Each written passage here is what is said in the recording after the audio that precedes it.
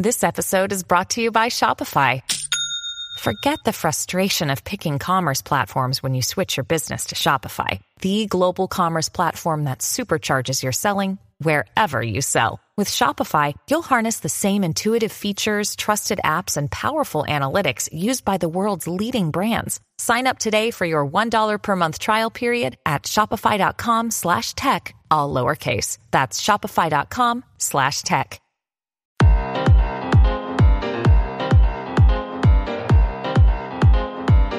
Ladies and gentlemen, good morning, good evening, good afternoon, wherever you happen to be while you're listening to this voice come through the room. It's Larry Charles, one half of the Game Dev Unchained podcast team, the team dedicated to making podcasts every Tuesday morning about the lifestyle of game developers and the game development industry. And in this podcast, if you caught the secret word, which was team, then you know I'm about to introduce somebody very special, near dear my heart. It's this week's guest, Mr. Brandon Pham. What's up? Thank you again for inviting me back, Larry. This is Brandon Pham. Welcome to this week's episode. Welcoming also a returning guest. Amen. Richard Lico. Richard. Did I say it right? I was about to say Lico. No, you got it right. You got it right. Lico it is. Yeah. So Richard's joining us from Seattle still? Yeah, Washington. And he is from episode 81, right? I just grabbed that from the back of my mind. Didn't look it up. Yeah, we got it memorized. Yeah, of course. Never 2 years ago. Right? Yeah. So for new listeners that haven't heard from you since then, can you kind of give a little review of who you are real quick? Not the whole spiel. They can go listen to 81, but just a little catch up. Yeah. So since the last we spoke, I spent a lot of time getting our first game, Moss, out the door at a studio called Polyarch, a new group of us. And Moss is doing well. It's out on the shelf, and I'm still employed. So that's great. That's a good win sign. Number one and win number two. Yeah, the last time we talked was really interesting. I actually reached out to you recently. Thanks for the advice, because I'm about to embark on a similar journey, and being the family man, it's always that scary little hesitant look over the edge. So you gave me great advice. If you don't mind kind of expanding on it, you were talking about risk versus regret. Do you mind kind of talking about that a bit? Sure. Yeah. Well, when it was my turn to leave Bungie and to try the Polyarch thing, it really came down to, can I do this financially? Like, am I going to let my family down? Like, do I have enough runway to be able to pull it off? And if I do, then what would happen if I said no? Like, would I regret that? And I thought to myself, yeah, this is the team. This is the opportunity. If I said no to this, I honestly couldn't, I'd always be wondering, I'd always be looking back at my past thinking, did I do the right thing? So by taking this jump, it allowed me to take that risk and allowed me to at least get that question answered. And I got lucky. It worked out. It could have just as easily have not worked out, but at least I had a plan in place for if it didn't work out. And now I don't have that unanswered question in my past. That's amazing, man. I mean, that to me was one of the biggest life lesson I learned. That credits to you, man. We talked to a lot of guests, but that was the one thing. I don't know if it was because of the moment and where I was at, but it really rang true.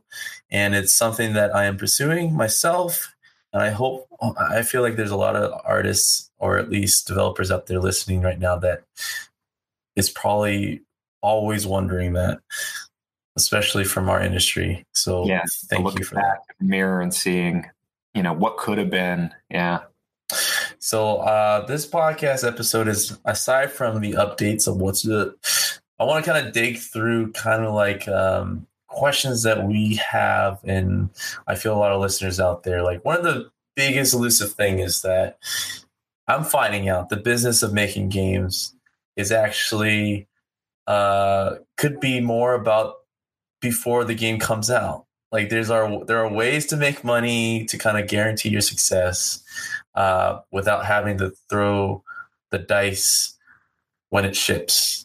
Yeah. So you guys obviously had publisher deals or not. Can you kind of talk about more of that aspect of after kind of digging into your savings and doing this together, like getting a prototype, like how does that usually unfold? Like who makes the connection? How do you guys make the connection? It's different for everybody. So anything I say is pretty much just our experiences. Mm-hmm. And a lot of it happened. We have 3 founders, Danny, Chris, and Tam. So I was kind of riding along with them. So they did a lot of the deal making, and I just kind of got to be witness to it and help out where I could.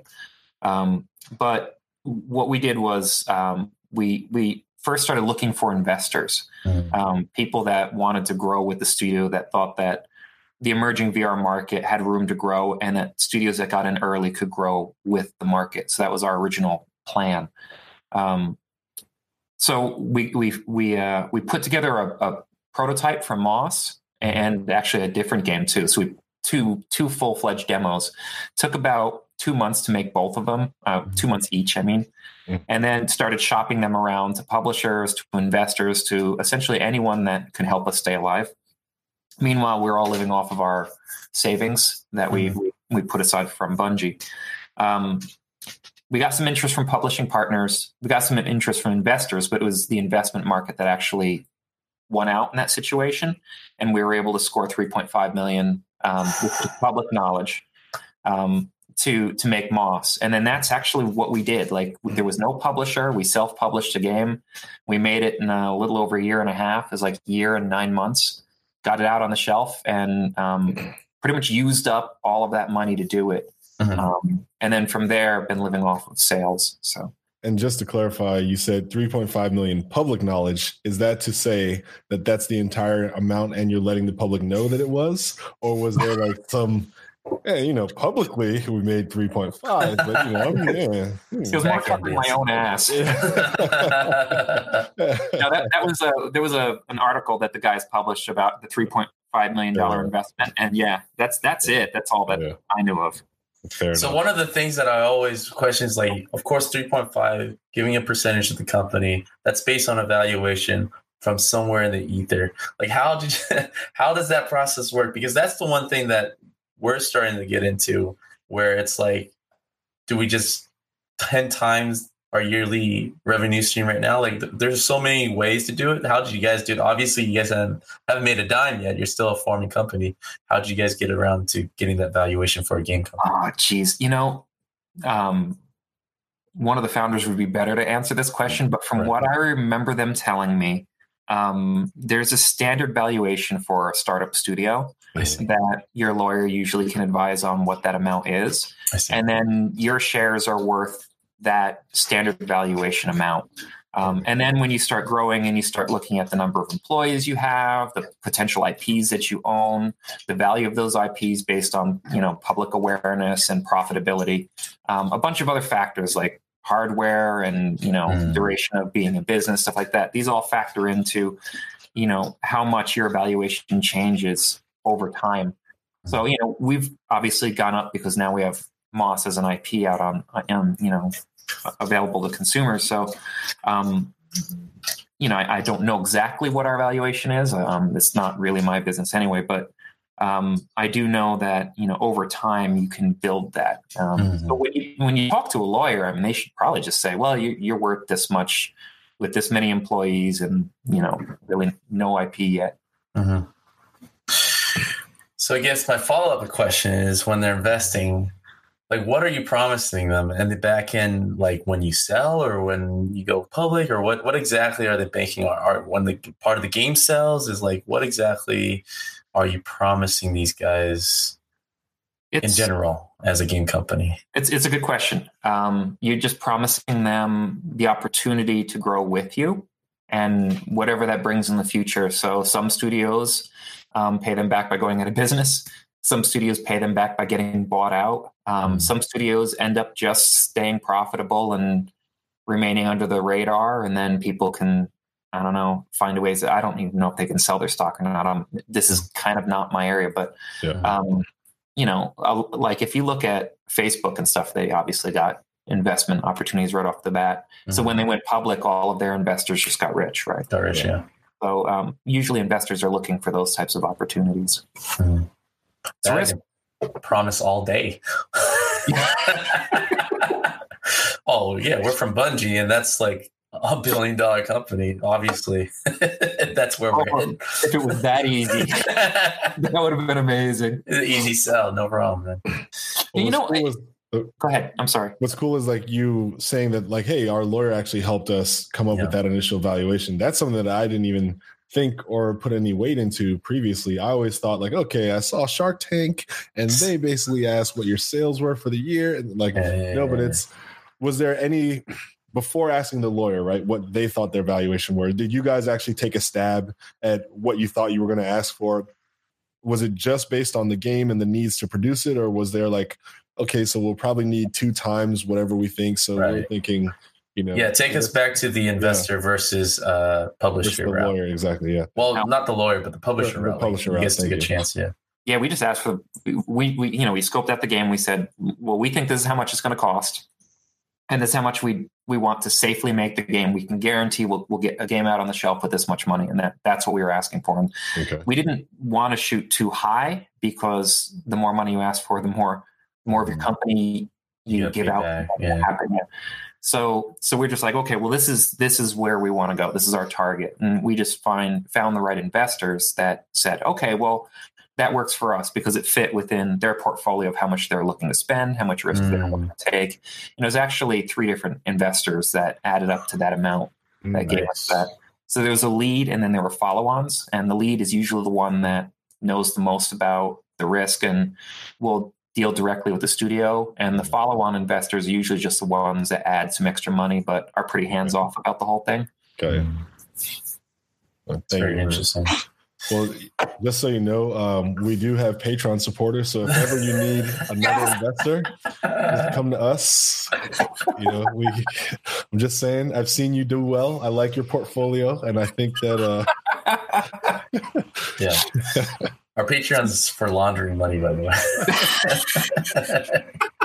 You get quarters out of it, huh? Yeah, we have a new tier. It's the $3.5 million tier. There you go. That's how we do it. No, I'm just kidding. If you're looking for a lot of great information on startups and how it all works, we are actually. One of the podcasts that Tam, our CEO, recommended to me to listen to was called Startup. Right. Yep. Have you heard of that one? Yeah. Yes. That podcast gets so popular that they actually tried to make a show out of it. I think Zach Braff did the. Am I right? Was it Zach Braff? They did an actual TV show spinoff. Maybe. All I know is that it got bought out by Spotify. Yeah. For billions of dollars. Those fuckers. He did well. His startup worked. Yeah. No. I love the startup podcast. One day, Larry, we'll go to Spotify. Gonna make some more podcasts, but that's a great one, right? We co-sign. So after you got the investor money, obviously, I believe you guys had a PlayStation exclusive or timely exclusive. Like, what was the type of deal? Like, how does that work? Was it literally an email to kind of start the conversation and showing a demo, or how exactly did you guys get to that point? Well, without talking about the specifics of that deal, right. I don't think I'm allowed to. We reached out to essentially all possible business partners. So Oculus, Sony, Valve, whoever we can get in contact with. And we're like, this is what we're doing. And then send them their demo, give them hands-on time, get feedback from them. And by doing that, we started building relationships with these people. And, they started getting to know the team. They started getting to know what we were capable of doing and the product that we had going on. They got to see some of the progress as we made it. And then from that point, we just kept talking to them about biting. Like, hey, is there anything we can do with you guys? Like can we be in, a show with you guys? Can we be with you at E3? Can we be in your booth at, at GDC or something? And then that kind of snowballed into some deals that we were able to make. From there, it's like you just got to keep putting that best foot forward. We actually have a marketing guy named Lincoln who essentially headed up all of that. So he was our contact. And to this day, he's still wheeling and dealing, talking to people. And, we've met some really amazing people in the industry that have helped us. Like Sony's been fantastic. Mm-hmm. Was it like those back and forth? Was it flying in and out? Was it mostly over the internet first and then finally meeting at a convention or something? Yeah, it was mostly, we had some partners come out and visit us at the studio because they wanted to see our environment and meet the team. But mostly it was, just sending them builds or just talking to them about possible opportunities via email and, sending them links to the build and stuff. And then, whenever there was a convention, GDC was a big deal, going down and meeting with them there. And, excuse me. And wherever else. There was Sony used to do, a couple of years ago, I think they stopped, but they used to do this yearly. It was kind of like their replacement for E3, where they'd make a bunch of announcements and stuff. So we'd fly down there and talk to them at that point. And whenever we can get their ear, essentially, we just took advantage of that time.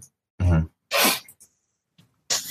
And were there any sort of connections that, I know you guys said you'd gone to like the big stuff, but were there any surprising, like just even on a personal level, like, hey, I like what you guys are doing. I actually just want to invest in this opportunity on a personal level. Is there any of that you ran into or discussed, like even angel level individuals who just kind of help contribute or significantly push you guys further, even if it wasn't financially, something that smaller companies could look to do as well?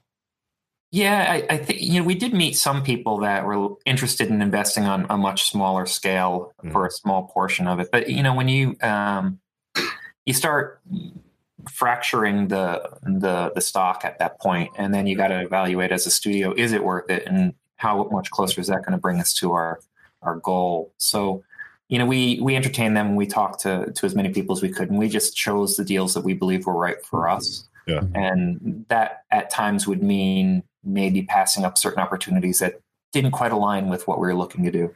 Okay. Well, I do want to actually touch on that because I was going to ask you a follow-up question, but you're giving me this great opportunity for a segue. You guys saying you even passed on some of the opportunities that didn't align, right? Like a lot of small studios or a lot of people who are garage level developers are probably willing to accept or jump on any opportunity. So I guess, is there any sort of feedback that you have to like, yep, we identified this wasn't going to work. It wasn't going to help our goal. And so we had to say no. Any, I guess, insight on that or identifying those without putting in too much time or too much effort before finding out they're like, oh, this isn't what we want. You know what I mean? Yeah. I'm going to try and not get in trouble with this answer. So I'm not going to name specific publishers or anything, but I think in our situation, we had an idea of the market we wanted to be in. Mm-hmm. We had an idea of how we thought VR would grow, like the direction we thought the whole industry would work. And we had an idea of things like IP ownership, stuff like that mm-hmm. were important to us because we're a firm believer that, like, if you look at Pixar, like the value of that studio is it's their people and the products that they put out, like their IPs, owning Toy Story, owning mm-hmm. Bug's Life and The Incredibles, and that kind of stuff.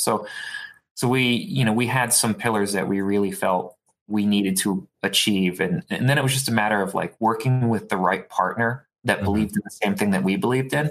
Because we were under the belief, and we still are, that with like-minded business partners, we're able to achieve a lot of great things. Mm-hmm. And finding the right business partners, finding the like-minded individuals that can see the opportunities and can see what you're trying to do and understand that, and then are willing to work with you and help you get there. And I think the key is to help you get there as opposed to tell you how to get there. I think that's really the thing that meant the most to us. Mm-hmm. And I think this answer is different, of course, for you guys than everybody else. But how many no's did it take to finally find the right partner, both sides? Oh my God. Luckily I wasn't in a lot of those meetings, and the founders really had to deal with that, but I'm sure it was a lot. Mm-hmm. Yeah, I think if you were to kind of talk and pull Richard aside from Bungie right now and kind of calm his worries, knowing what you do now, even when the times were tough, what would you say to that guy? Like, to convince him to do this, you mean? Yeah. Like knowing what you know now to that person right before you quit your job at Bungie. He's on the fence, right? Yeah. Like he's still thinking about staying at Bungie where there's security, where there's safety, where there's trajectory. Yeah. How do you instead of showing your bank account? Yeah, I was gonna say, without hey kid, check this out. Showing the bank account wouldn't really convince him, but I just say, well, you're still able to pay the bills, the kids can still eat, and you're following your dream, and it worked. Mm-hmm. Yeah, I mean, that's a huge thing right there, because obviously you flip-flop, you work from home and at the office sometimes. How does that work usually? Yeah, we got a very liberal work from home policy, so it's very cool to just be like, because usually on Tuesdays I'll just work from home, which is great. Just spend some time with the family and pick off some of the work items on my list, knock them out and stuff like that. It's great.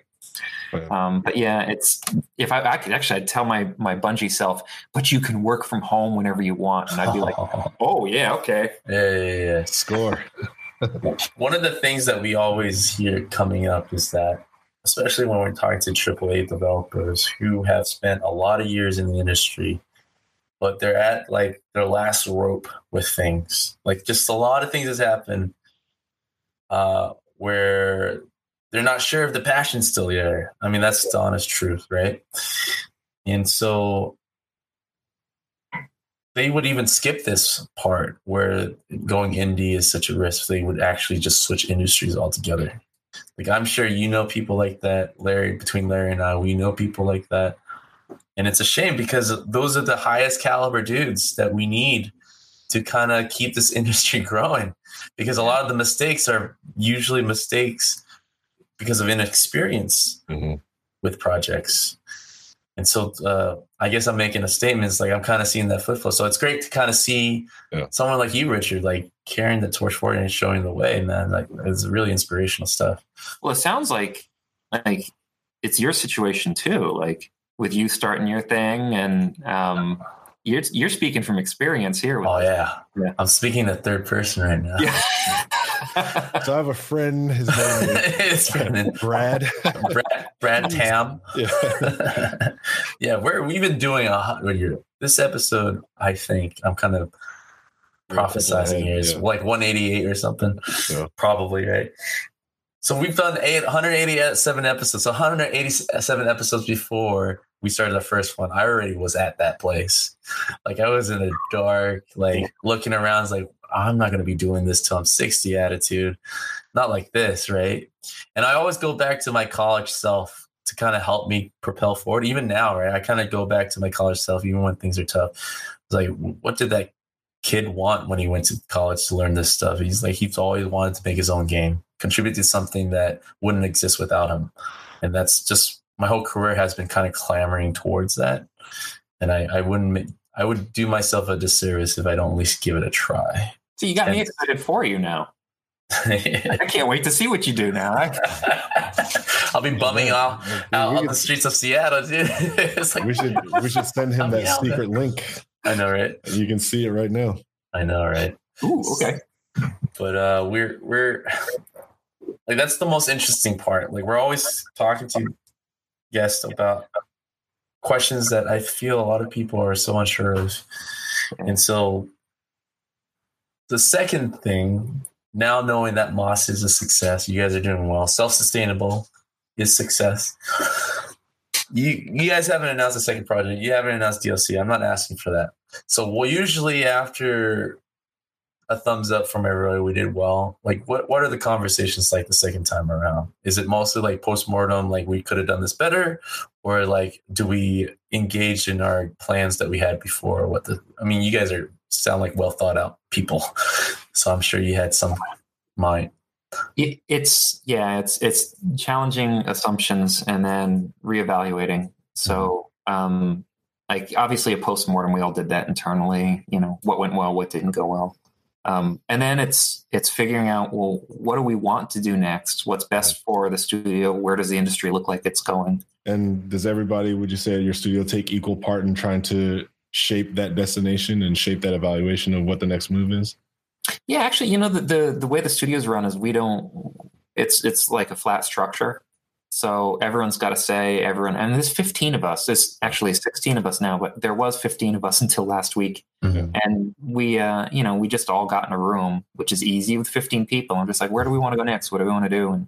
And, the founders pretty much are the guys making the decisions, but they're sourcing all the information from all of us. Mm-hmm. So the question always with after the first game is growth or not? Are you guys pretty contained with 16, or it's just waiting for the idea to kind of figure that out? I know we're taking it day by day. And, the thing about growing is, you make a commitment to an employee for X number of years, right? So when you start to hire up, it's a serious commitment, and you have to be sure that you have that kind of a runway for X amount of time to be able to say to this employee, yes, you have employment here. You don't have to worry about being unemployed. We understand there's a risk involved, but we can guarantee this much time at least, and just be upfront about that kind of stuff. So for us to be in that situation, we need to make sure that we have business opportunities in place. We have to make sure that, we have team structure in place. We have the correct leadership in place, and then, pull the trigger once we understand, okay, we can do this. We've done our homework. We know that by bringing in X number of people, they will be safe. They won't have to worry about unemployment. They don't have to worry about any of that BS. And then we can say, okay, that gives us time to constantly readjust, constantly reevaluate. And we've got this deal or this amount of time in place, and we're set. We're good to go. So we are very, very careful about growth for that reason. The most expensive part of running a business are the employees. And, you can't play with people's lives either. So being very careful with that is important. Right. I give you credit for the first thing being said is when you hire an employee, you're making a commitment of years, right? Like the fact that you guys think that way, it should be status quo, but it isn't. Yeah. There's a lot of those like, oh, it's contract 3 month. And if you do well, convert or maybe. Yeah. Another way to look at it is like 1 U.S. employees are 10 Chinese workers. Whoa. That sounds terrible. Why would someone say that? It's getting tough, man. It's true, though. Outsourcing is a thing. So, and there's all different types of ways to hire somebody, and outsourcing is certainly the cheaper way to go about it. And we're not ruling that out. It's just. Yeah. It's a terrible idea, though. Like I've been part of 2K, and we had an outsourcing 2K China, and it was great. They do great work, but of course the communication was not always there. So in the end, it was like, was it worth all the trouble kind of going back and forth rather than hiring an in-house person? And for every outsource that I've dealt with at every studio, that has always been the case. It's like, would it have been faster if we just hired someone next to me versus cheap labor, and fast? What's interesting about that scenario is, who could clean up right now? An artist who is fluent in English and Mandarin, who actually lives in China. Yeah. Somebody who fits that wheelhouse, like could just literally eliminate the communication worries going back and forth. You could demand so much salary. You know what I mean? There's a lot of artists that I know that actually did that. Yeah, went overseas. Set up a studio in Philippines, wherever they're from. Yep. Sound like you have a lot of experience dealing with this topic. Oh man, I have stories. I just came off a project too, where we had a studio in US doing development during the day, and then from our perspective, studio in China doing development at our night. And so it's like this piston style development where we're like, hey, the game will never stop being worked on for more than like an hour and a half, 2 hours. Idealistically. Yeah, idealistically. It never works out. It's like, it was fun, and I learned a lot. That is my spin on how it went. But I can definitely say that, like, yes, I will completely co-sign it. Communication breakdowns do cost. They cost time, which you don't get back, and they cost money, which you don't get back. So that has to be incorporated into the how cheap is it really? So. Yeah. No, I'm actually still our only animator in Rigor. So I argue with myself all the time.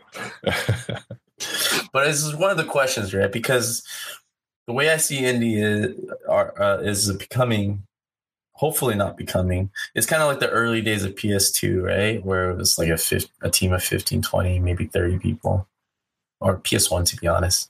But then it slowly grew and grew. So what I'm hoping is that it stays a certain way and actually indie and not follow the footsteps of our previous console generation, which we can easily, it's like now we have all the tools in the world to make high quality games. If we add more people, we can, it's just following the cycle again. That's kind of leading up to these 300 plus teams that we're having right now. I think the trick is if we add the right people. Yeah. So it's like really, focusing on getting high functioning, self-motivated, talented people. Mm-hmm. Like one really experienced, really high functioning, really excited, focused dev can do so much. Mm-hmm. And I think that if you have an army of those people, like you'll be able to do amazing things with a very small group. Brandon, take a look at this, man.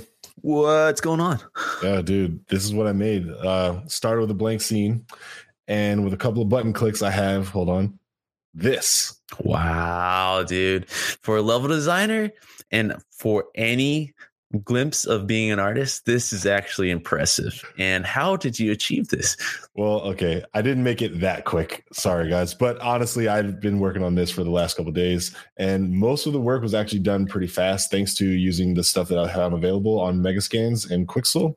All my textures stole from them. I didn't make anything original there, but the models I found, I did all the placement and arrangement, and I did it really fast. Mm-hmm. I'm really excited that I, as a designer with no artistic skill whatsoever, can at least just do composition of artistic things. Dude, so thanks to Quixel, like I actually am making environments for my games a lot faster now. So this is really cool. I'm glad you showed me this. That's amazing, man. Yeah, I do remember showing you this. Quixel.com. Instead of megascans.sc, even if you input the old name, it's going to forward you to Quixel.com. And I did remember giving you a code that gives you 10% off for an annual subscription.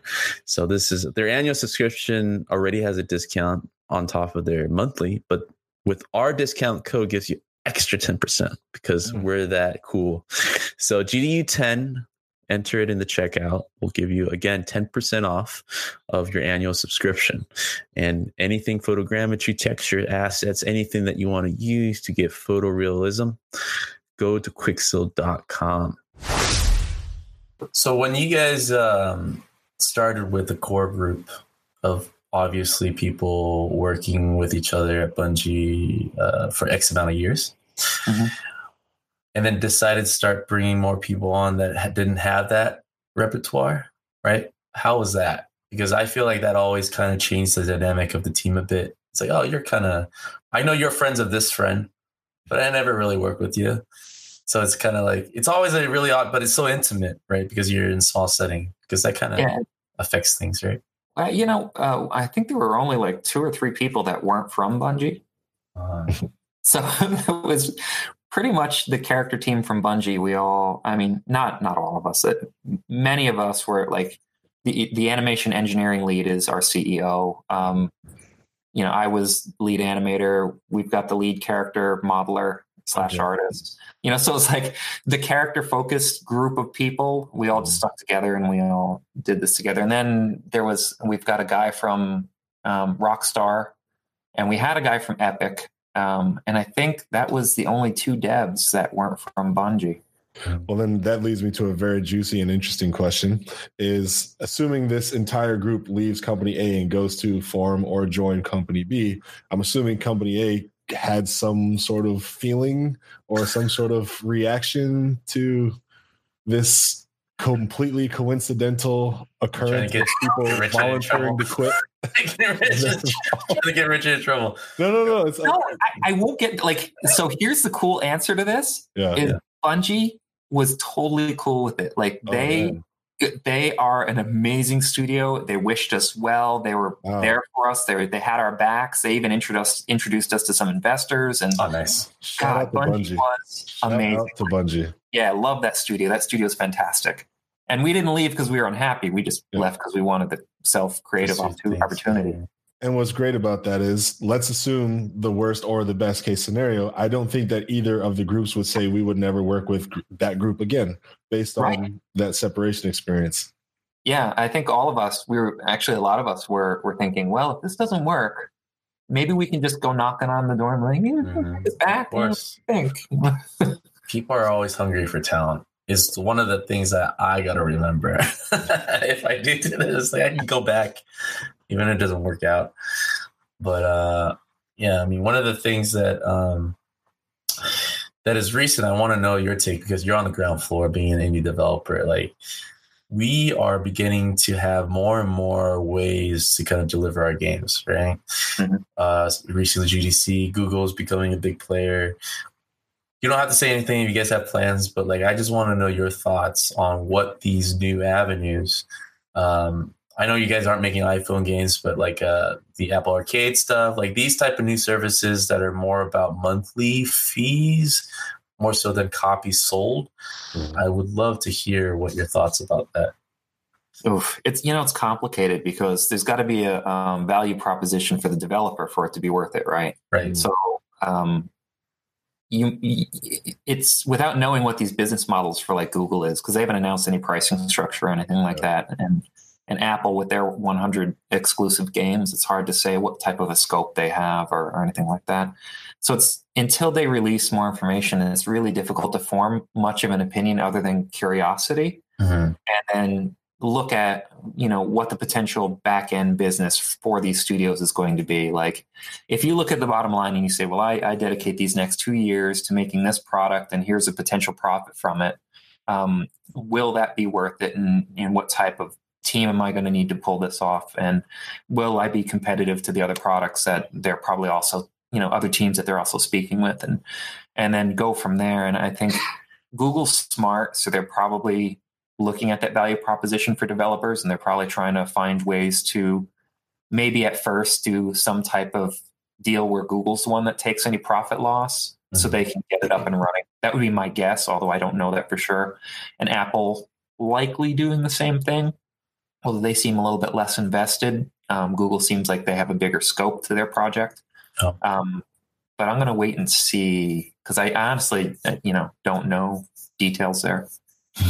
It could be very interesting, especially in this era of free to play, is I started looking at other monetization strategies. And one that actually stuck with me was how MOBAs go free to play, because they are technically free to play is what I call it, right? So they'll say, hey, this week, here's the stuff that's free.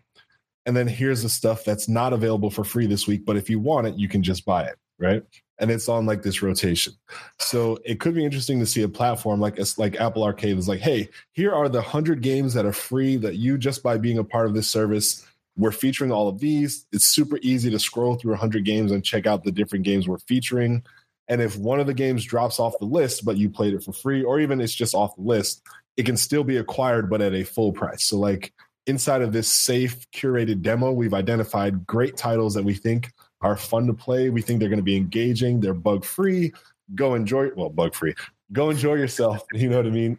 And then, okay, it's 30 days later. That is out of rotation, but you've seen it. It's available now for $39.99, or anybody who missed it, $39.99. You know what I mean? That would be awesome. That'd be a second source of revenue. That would be great. Because that free period opens it up to the millions of eyes, so to speak, or however many people who are just interested in playing something for free. And then that hopefully boost of people checking out your product could then lead into like, oh, that game was awesome. I saw my friends playing it, or I saw it on Twitch, and I missed the window, but I really like this game. It was exposed to me for free, and I want to keep playing it. So now I'm going to pay the blank fee. I think something like that could be pretty cool. Yeah, and that would be good for a studio too, because there'd be a lot more motivation there'd be a lot better chance that they'd make their money back on something like that. I hope you're right. It's Well, speaking on that, kind of jumping off that point, congratulations, Polyarch, Richard. You guys are the top 5% of indie games that actually can make their second game. I mean, you guys are on a platform above all graveyards. So it's a tough thing, all right? So it's morbid, man. It's morbid, but I'm talking to you because you're our beacon of hope here. So what were the precision strikes that you feel that your team were able to do? Because obviously, there's a lot of luck into it. There's a lot of timing, sure. But the strategy that you guys employed, that you felt like, hey, these are the differences that we made that ensured our success. because I think that's the big difference why you guys are where you are versus other indie studios that are made every year, right? Yeah, it's a complicated question too, because there's so many facets and so many things that happen just out of pure luck, right? Mm-hmm. So, if I was to look at the things that, like, decisions that we made that worked out, I think being in the VR market, even though VR is not taking off like wildfire, like everyone was kind of hoping it would, it is a growing market. Like it's getting bigger every month. And by having a game out there that was received well, like review wise, it's doing well, and has a lot of positive buzz, has an appealing art style, so a lot of people have jumped in. We are still able to sell copies. When somebody gets a new headset, they look around. Well, what are my options? Right. I got this game Moss, and then we get a sell from something like that. So I think being in that growth market has been a help. I think making a broadly appealing game that has interesting design and interesting aesthetics has been helpful.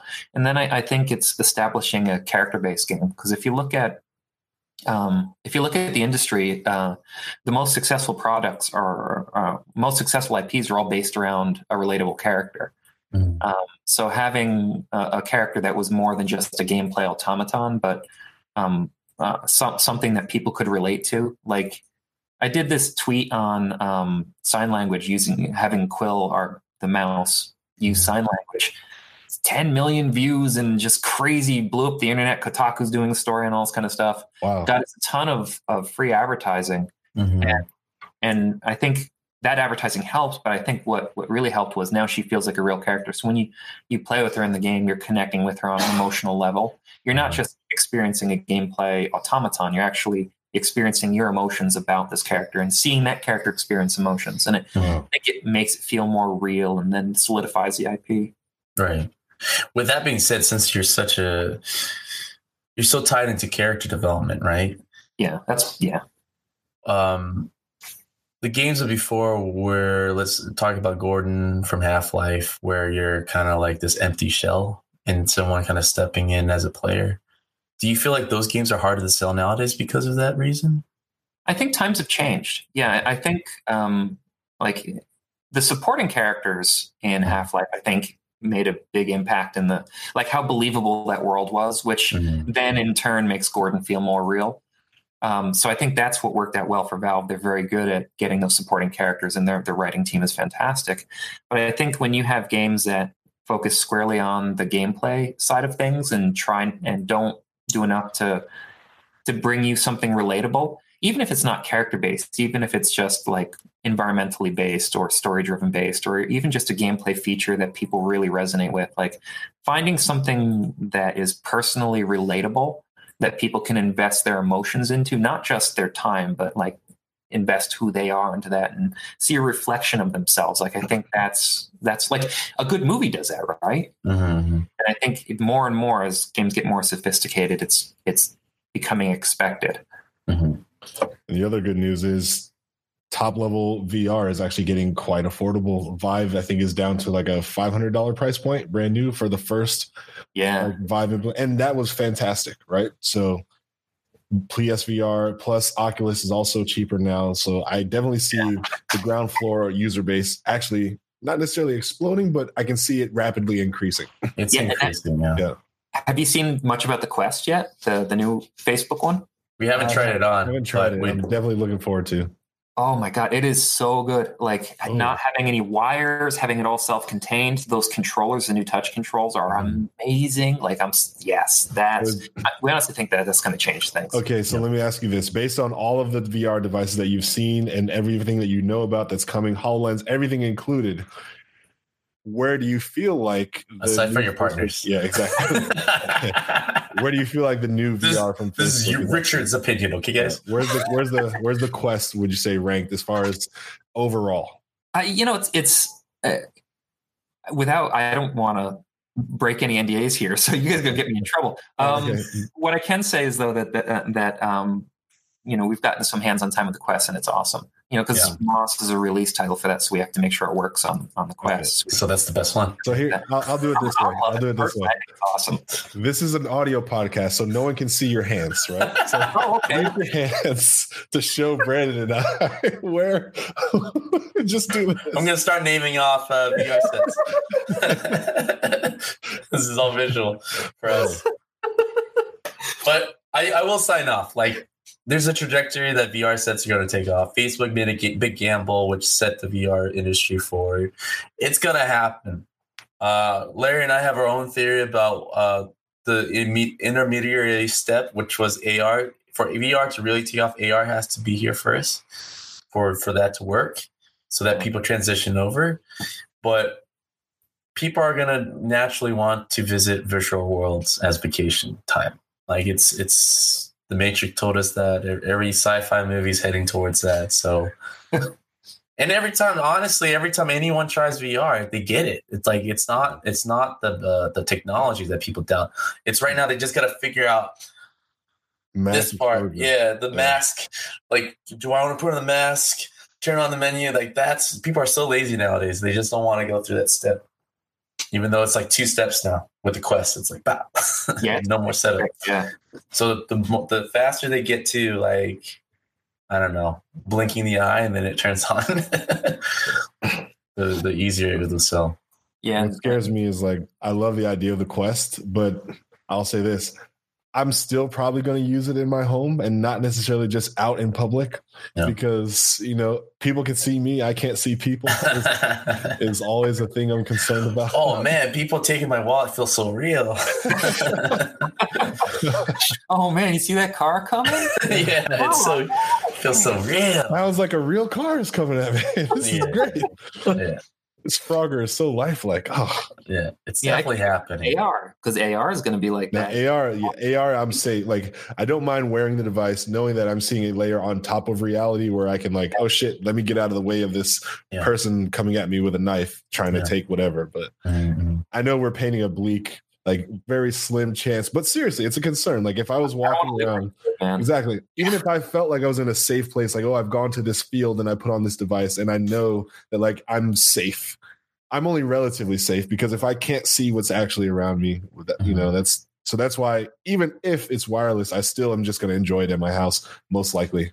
Well, I mean, that's what John Carmack, his like 2-hour address was about. Like the way they market VR is that everyone's up and active and jumping around, but in reality, most people just sit down and just like play VR at like low bodily functions. So. You'll get lean. Like I'll lean fast, but I know that my feet are still secured to the ground. Exactly. You know what I mean? Yeah. So, well, actually, I've got a question and 4 follow-up questions, if you don't mind. Sure. Okay, I'm going to ask them really fast. Very specific. Very few. You sure 4? Yes, I'm quite sure there's 4 follow-up questions. So this is the Fast 5. You've been here before.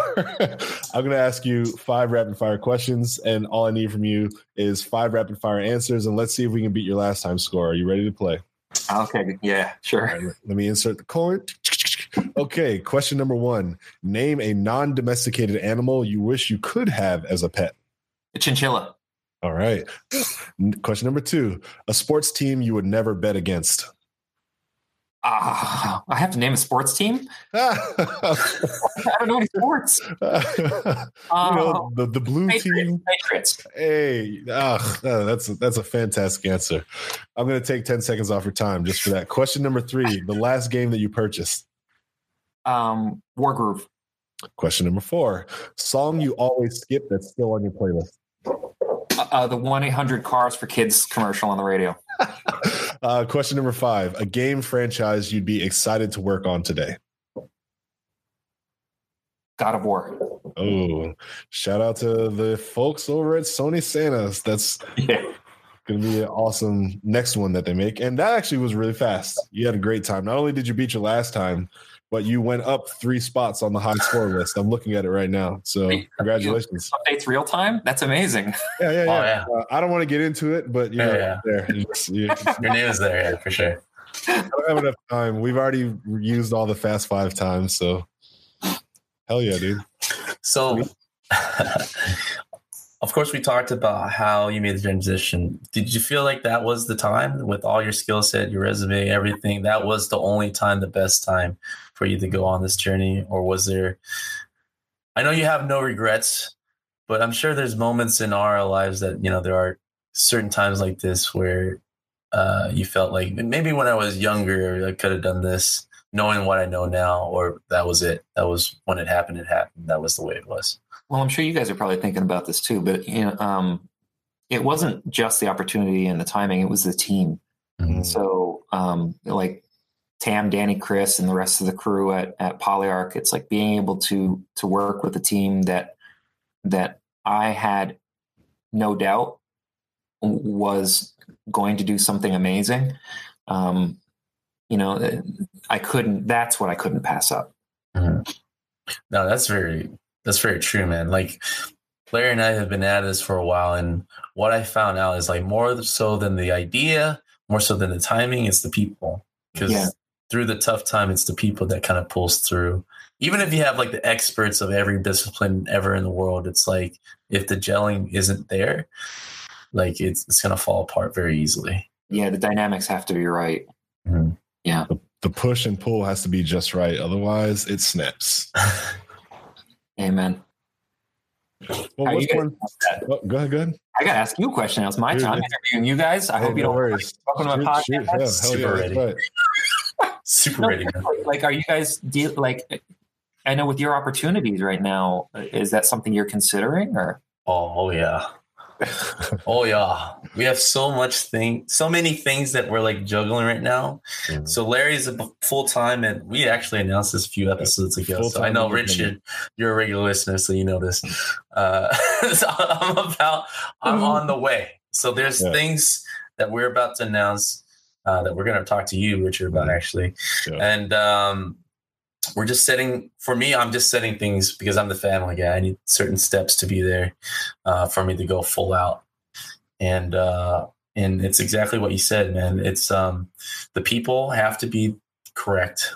The dynamic has to be there before anything else, and as long as you trust that the process and everything, the ideas will come into fruition. And so we have that group. We have that group for our game that we're working on. And a lot of it is just, like you said, having that safety net so that we can work on it full time. Yeah. And having that runway, basically. Because a lot of it right now for me, it's like, 8 hours at work and then the podcast. And then it's like, oh my God, I'm being torn apart. It's like, what time do I actually have to sit down and concentrate on something? So me being this far into indie, what I can say is the money's different. Oh, yeah. And therefore the decision making is different. I think of, even a $10 purchase, I'm thinking more about the value, because before, when you're like, that $10 is going to come back to me like in a week and a half when I get paid again or whatever, or this is my budget for X, Y, and Z, and I just spend it and I don't care because I know that I have a job. I know that I have income. I know that I have X. Now I'm looking at it like, do I really need do I have to go to the movies today? Can I just watch Netflix? Like, Avengers will be on Netflix if I just wait. You know what I mean? And I have Netflix. And it's like, it's not even about being broke. I don't know if you guys watch this, but it's the Marie Kondo, the Japanese woman that is all about minimalism. Yeah. And she's like, pick up your item. Is like, does this bring me happiness? Does it bring me value? If not, throw it away. Yeah, it changes. It changes. I'm not even gonna lie to you. It completely changes, and I feel that's what Larry's doing with everything. It's like, do I really need to eat this right now? Can I go through another 2 days of starvation? You're not far off, man. I've been losing weight. Do I need this? The funny thing about that is that I saw like a meme where it's like someone doing that with a Jerabug is like, do I really need this right now? Does it bring me happiness? If not, throw it away. Which killed me. It's funny. So yeah, in all seriousness, a lot of things about how I used to live has changed. Obviously there was an initial shock of like, oh my God, I'm doing this. I've done it. And now in the follow-through phase, it's like, okay, you did it. Like, you're committed to it. So what do you have to adjust to make this work? How are you still going to create income for yourself? How are you still going to make sure that you have long-term sustainability as well as short-term sustainability? So I've actually done a whole lot more reading and a whole lot more YouTube podcasting of things like, oh, how to prepare indie, how to do this, how to, like, I'm learning so much of my multitasking now, and it is like sticking. Like I'm not reviewing it twice. Like, it's got it. I'm implementing strategies on a daily basis. Yeah. It's been fun, but it's been beneficial. It really has been beneficial because it sounds like a good learning opportunity. Really. You're going to grow even if you go back to work with your tails between your legs, right? You're going to grow as a person, as a professional. That's how I see it. It's like, if my lose situation is that I'm going to come back and become a better developer because of it, a better business person. Wherever I leave off, my businesses will be further ahead than it was before I left my job, right? So a lot of what Larry is doing now is what I'm preparing. Is like, as a family man, what is my minimum living value for my family and myself? It's like, all right, I got to pay the mortgage and I got to eat. It's like, I'm in a place where no debt, no nothing. Those are the two things. Like, I think I can fucking do that. It's like, I think by this time, 10 plus years in the industry, I can handle that. It's just my wages are going back to like junior mid-level artists. It's like, it's like, all right. But now I'm building something up on my own, which is like, very valuable. That's a lifetime value right there. You have 100% equity, right? Like, in what you're doing. Zero, yeah. It's amazing. You have more time. You know what I mean? Definitely more time. That's what I'm looking forward to. Like, just more time with the family. So I know what it's like. Like, I think that's, as a person, like, I've been blessed enough to know what my perfect happy day is. Like, I've lived through that, which is being home with my family, be able to work what I want to work on, and being able to go back to spending time with my family and have like a good night's sleep. Like, that's all I need to be happy. If I can repeat that, which I feel like even if I do this anything and through the hard times and the bad times, the good times, like I will get those days. Yeah. Like, so that to me is already something I haven't tried for a while. So I'm looking forward to that. Yeah. Focusing on what's important. Mm-hmm. What you really need. Yeah. So, Richard, again, thank you so much. Yeah. Like, it's always inspirational to talk to you, knowing that you guys did this thing with your friends and everything and came out the other side and are awesome at it. And we really look forward to what you guys have next, man. No, thanks for having me. I really appreciate talking to you guys. It's always a joy being here with you guys. And well, if you want a residency and just keep on coming back, obviously we worked something out with Ray. He seems to be satisfied. He's stuck here with us.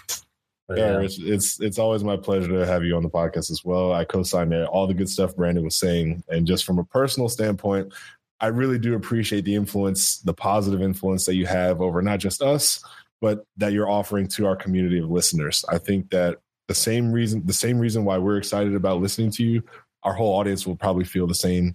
Who knows how many people you've inspired to like get even a foot closer to their goal, just based on you going through it, you having those fears, sharing how you felt about it, and then being like, I did it and it was okay. Jumped off the diving board into the deep end, and you know what?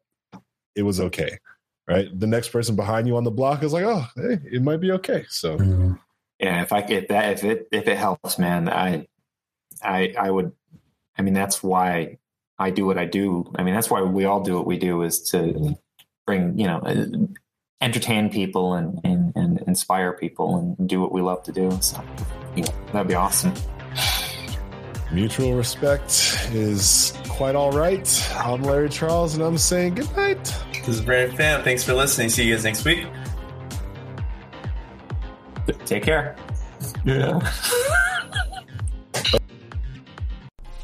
So thanks for listening to our podcast. I hope that you're a subscriber, but if you aren't, please feel free to follow us on any of the major podcast platforms, especially iTunes or Spotify.